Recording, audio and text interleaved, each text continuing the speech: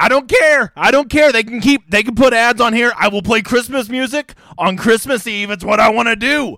And I like that song, so fucking sue me. What's up, new guy? I'm the Degenerate 75. I'm a high-limit DFS player who focuses on golf and football. As you can see in December, we're only focusing on football, but just know golf is around the corner. Okay, I feel like I got a golf ball on my face right now. So, if you like the cut of my jib, come check out my channel. If you don't, well, fuck off. All right, I'm glad to have you guys here. We got a little special 3-game Sunday slate. As you know, it's the NBA day because it's Christmas. But NFL said, hey, NBA, fuck you. We're going to do 3 games anyways. And just like we have for Thanksgiving, it's one of those unique slates where you get 3 games, but at 3 separate times. So it allows us to play a little bit more game theory than we have. Am I going to harp on that as much as I did in the previous ones? No. I encourage you to go back and watch those if you want to know a little bit more. I want to keep this under 15 minutes. It's a 3-game slate. And you know what? I got some good lineups I'm sweating right now. So let's get going. First of all, you better hang around till the end, okay? All right, because I'm giving away this sweater on this show right here. So hang around till the end. If you don't hang around, you won't know if you won, you motherfather. Okay, here we go. Starting out with contest selection tomorrow. Look at this one. The big Millie Maker tomorrow for the 3-game slate. They bumped it up to $25. 44% goes to first place. If you're playing it, you're a donkey dick. There it is. I said it. I'll never stop saying it. It is a horrific tournament to play in. If you're one of those people that's constantly playing your $100 and you always lose and you have to deposit because you're playing in that, quit playing in it.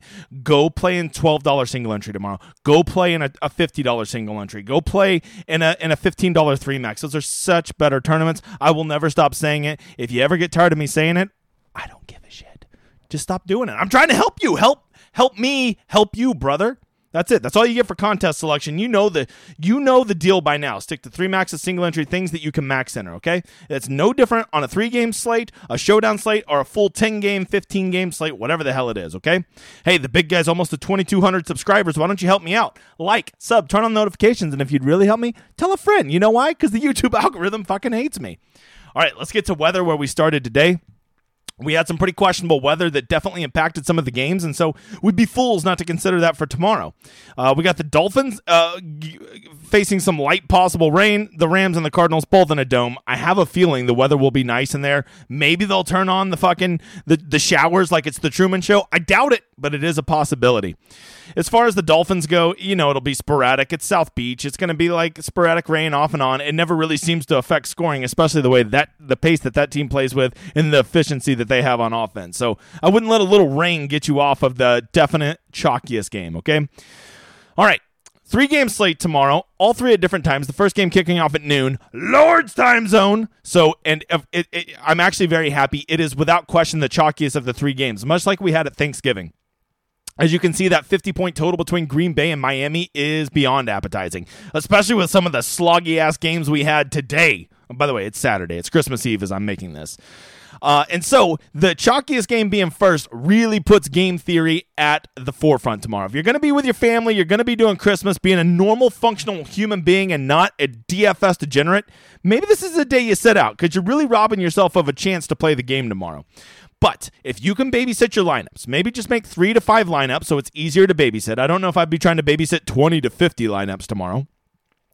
Have a plan for what you're going to do. I think you can really attack this, right?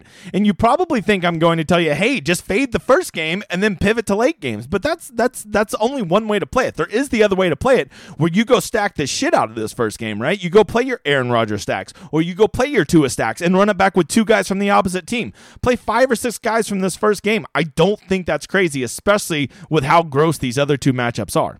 And then if you do that, you'll probably be at the top of the leaderboard, so much so that you can literally go click on other lineups and see who they played versus who you played, who they have left. And with such a small slate, it's pretty easy to figure out who they have left at running back based on how much salary is left. And you can determine, oh shit, this guy's 3 points ahead of me. I got to catch up. Maybe you have to go get off of Aaron Jones and move to James Conner or vice versa, right? Probably be the opposite because you're going to need to pick up some leverage. And you know that he has only 7,200 left, so there's no way he can play Aaron Jones. Well, shit, I better get up to Aaron Jones so that I can pass that guy. That's playing the game tomorrow. So don't be afraid to stack the early game, but if you're going to do that, you got to be looking at all those people, especially if you're lingering around the top 100 of a GPP leaderboard. You've got to be looking at guys who have the similar amount of quarters left that you do, and then you need to be looking at their lineups and seeing, Obviously, who do they have? Because if we know one rule in DFS, people spend all their fucking salary, or almost all of it, right? I think it's 49.7, 49.8 is something like 90% of all lineups, okay? So you'll have a really good idea who's in their lineups, and then that will give you the ability to pivot. If you're ahead, you go pivot to the guy that they probably have to block them out. If you're behind, you go pivot off of that guy and go get on somebody that can help you catch up, right? That's what you do. That is how you play the game, even if you want to play the chalky early game, okay? Because if you play the chalky early game, there's nothing wrong with that, but just know you're going to be in a 3v3 probably versus a few hundred people. And so you're going to have to get the right combination of those.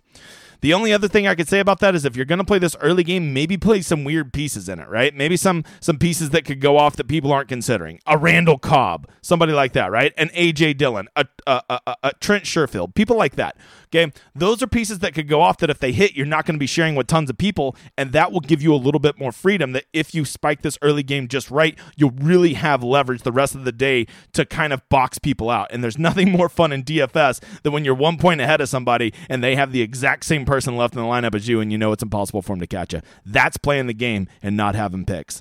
All right, let's get to these games. This is a great scoring environment. Green Bay does seem to be getting better on offense. We'll start with them. I said start with them, and then I clicked on Green Bay. Bold strategy on my part. Bold strategy. We're going to search by optimizer rate. As you can see, the optimizer says it's Aaron Jones day. And Aaron Jones does make a lot of sense. He is involved in the pass game. He seems to be getting a lot of carries. I think the great play here, if you want to play the vulture play, go play A.J. Dillon. A.J. Dillon is the kind of guy that could have 120 yards, 2 touchdowns, and you just hope that he vultures the game. He slows down the game. He keeps Miami's offense off the field, and he's robbing Aaron Jones, Aaron Rodgers, Lazard, Watson, all of those guys of touchdowns. I don't think that that's the best play, but I'm saying that is a way that you can get into this game and play the vulture strategy, which is that A.J. Dillon vultures everybody because he doesn't play nicely with others as he is basically just a run between the tackles guy. If you're going to play Aaron Jones or Aaron Rodgers stacks, it gets pretty tricky because Aaron Rodgers still does not have a clear number one. I think we could probably make the argument that it's Lazard or Watson, but are we really sure about that? And then we know that he'll never let dusty-ass Randall Cobb go. And now we got Romeo Doubs back, who actually was getting a fair amount of targets in that primetime game. So if you're going to play Aaron Rodgers, you're going to have to probably play him in more than one lineup and mix and match who you're pairing him with. I think the forgotten one is going to be Robert Tonyan. He has not been very involved lately. Trust me, I know, as he's on my big dollar best ball team. But man, the optimizer loves him. He is on the field a lot on passing down, so it makes sense. Miami, probably the most appealing team just because they've won, 12 people $1 million this year. They're so stackable. Tua, Tyreek, Waddle. I mean, he just seems Tua, I never thought I'd say this, can get 2 big-time receivers there in a GPP. So he becomes very playable. The other news I'm really tracking is this Jeff Wilson news. If Jeff Wilson's out, I think that makes Raheem Mostert just like a monster play, right? Because if 5,900, if he's not going to have to give 35% of the carries over to Jeff Wilson Jr., he becomes incredible. But once again, if you're going to stack this game, I think you want to try to play a piece with Tua that's going to be a little bit different, right? Go play your Tyreek with him. That's fine. Or go play your Waddle with him. But be open to a Gesicki, a Sherfield, or even Cedric Wilson Jr. One of these low-owned guys catches, a 50-yard touchdown, you'll be dancing in the streets naked because you're going to have that guy at 5%. And 5% on a 3-game slate is the nuts, okay? So if you can get that, you got to do it. So once again, in summary, do not be afraid to attack and stack this game, but be very aware of what you're playing as the rest of the day if you hit. Who am I going to pivot off of? This guy, if things are going well, I can go to this guy to box people out, right? Because if you don't know, if you have Connor in that lineup and you have a chalky Miami build, well, you just basically are playing all the chalk, and everybody else is going to have that lineup, and you're going to be playing 2v2s versus a few hundred people, and then you basically have no chance. Because now you need all your first 7 guys to hit, and now you're still in a 2v2 versus hundreds of people. That's not where you want to be. So don't be afraid to have a plan in the afternoon and play some weird pieces in this first game. This second game is just disgusting. A 36-point total, 2 quarterbacks that just kind of suck at DFS. Russell Wilson, let's ride. He's just not any good. He is back from the concussion. The optimizer gives him a 1 in 8 chance of being in the optimals tomorrow, but there's only 6 quarterbacks, so that's not very good. If you don't know, Hinton is out, but it does appear as though Cortland Sutton's going to be back. The news I would be watching is to see if they say anything about he's active, but he's going to be on a snap count. Or maybe they're not going to run a full allotment of plays. If that's the key between him and Hinton both being out, you have to think that opens up a ton of usage for Dulcich and and Jeudy, even though neither of those guys are in a particularly great offense, so they are going to probably pass for 220 yards. Someone has to fucking catch the ball. So it would probably be those two. The other one I'm going to watch out is Latavius Murray. He's actually been really good this year. Like, if you watch the games, he'll probably get, if he's healthy, 15 to 18 touches. He falls into the box once, and it's not even crazy. He'll get the 100-yard rush bonus. So he's a really sneaky play, and if he's out, you've got to be very open to a Marlon Mack play, right? On the flip side, the poor Rams, they're just so bad. I love Baker. I'm a Sooner if you don't know, and I want to believe in Baker. He's just not a good fantasy quarterback. There's the facts, okay? He's a decent game manager at best, and he just doesn't get it done.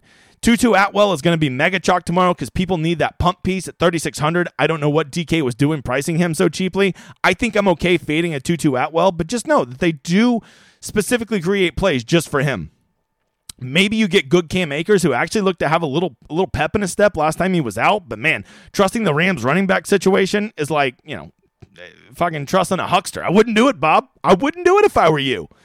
To me, I think the real play, I still believe that Jefferson and Higbee are going to be the target monsters. I think that you, in the long run, after Baker finishes out this season, I think we'll see Higbee and Van get closer to the 8 to 9 target per game average that we're expecting. If that's the case, I think that makes both of them pretty decent leverage plays. But once again, what's their upside when Baker Mayfield's the quarterback? To me, this is a game I'm going to come in here. I'm going to grab maybe a piece, maybe go grab Jeudy from this side, maybe a Van Jefferson from this side, something like that. But by and large, I don't want more than one or two pieces of this piece of shit game in my lineup.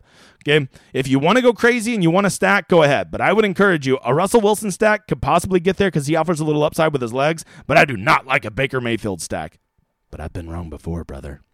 The last game, I think this is the sneaky game, right? Tampa Bay, I still want to believe that Tom Brady has a little bit of gas left in the tank. You can see the optimizer loves him. 6,100 is just too cheap for him. To me, I think he's the second best quarterback on the slate. I get him at 6,100. He's very stackable. I think you can, obviously, Godwin is the number one guy. Evans is pretty good. And if you don't know, Julio Jones is out, so I think that really bumps up the value of Russell Gage.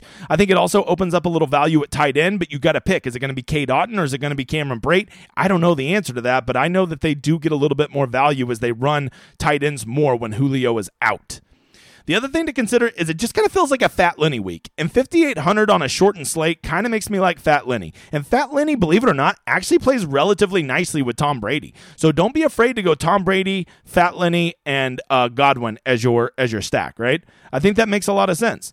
And I think if you want to go opposite of that, I think you can go Rachaad White. I think he's very stackable with Tom Brady also.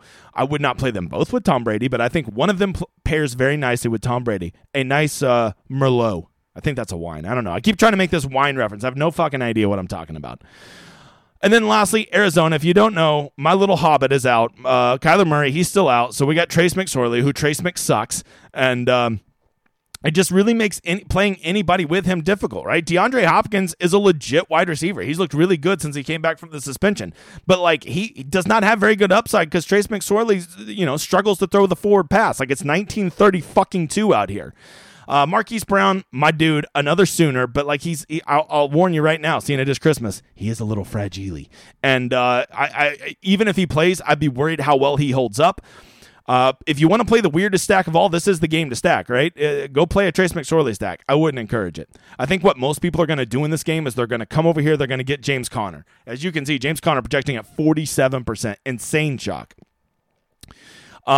Should you play him? Well, you should not play him. I'll tell you that. If you just auto mark him out, I just don't think the running backs on this 3-game slate are good enough to just auto mark him out.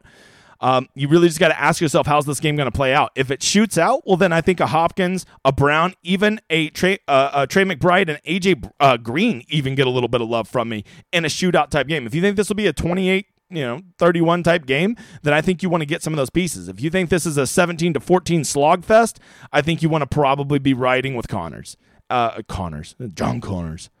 Sorry, watched Terminator last night. Lastly, let's just go over here and look overall. Who is the optimizer loving the most? Well, you can see it is James Conner, Godwin, and Hill. No surprise, they're the best players. But who is the most optimized player? You can see who is most likely to show up in the optimals versus their ownership. Jerry Jeudy, Russell Gage. Very interesting. And who are the most negatively leveraged plays? Greg Dulcich, Tyreek Hill, Tutu Atwell. Something to consider, right?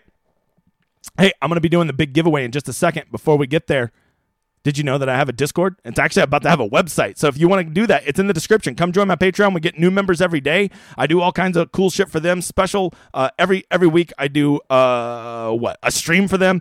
And I do this thing called the Rosetta Stone, which, by the way, there's coming for one for PGA. It's going to fucking change everything. You watch out, you motherfather. Come follow me on Twitter. Always feel free to reach out to me. Send me a DM. I will not blow you off. I keep them open. I respond to everybody quickly and thoughtfully. I don't blow you off. I don't take myself too serious like so many other pricks in this industry. So with that said, let's get to the drawing. It is to win this badass sweater right here. All right. I will warn you, I was having some problems with the wheel. So the editor told me he already did the spin. Come down here and open the results. And the winner is, of course, 2021. And if I can't get a hold of him, my backup is Green Bay with Envy. Congratulations, you motherfathers. You win. Congratulations. I'll be sending you the sweater, so be looking for the editor to reach out to your ass. We're going to mail it to you, you motherfather. Congratulations. Thanks for retweeting. Thanks for leaving comments. I'll be doing more giveaways. I think I'm going to do a mug, a DraftKings mug that's a really badass, a Yeti mug that with DraftKings symbol on it. So be looking out for that. It'll probably be when golf gets here because if you don't know, golf's the fucking best. All right, guys. I think that's it. You know I got a badass intro. I hope you kick some ass. Come check me out. Like and subscribe. It's been real. Enjoy my outro, you motherfathers.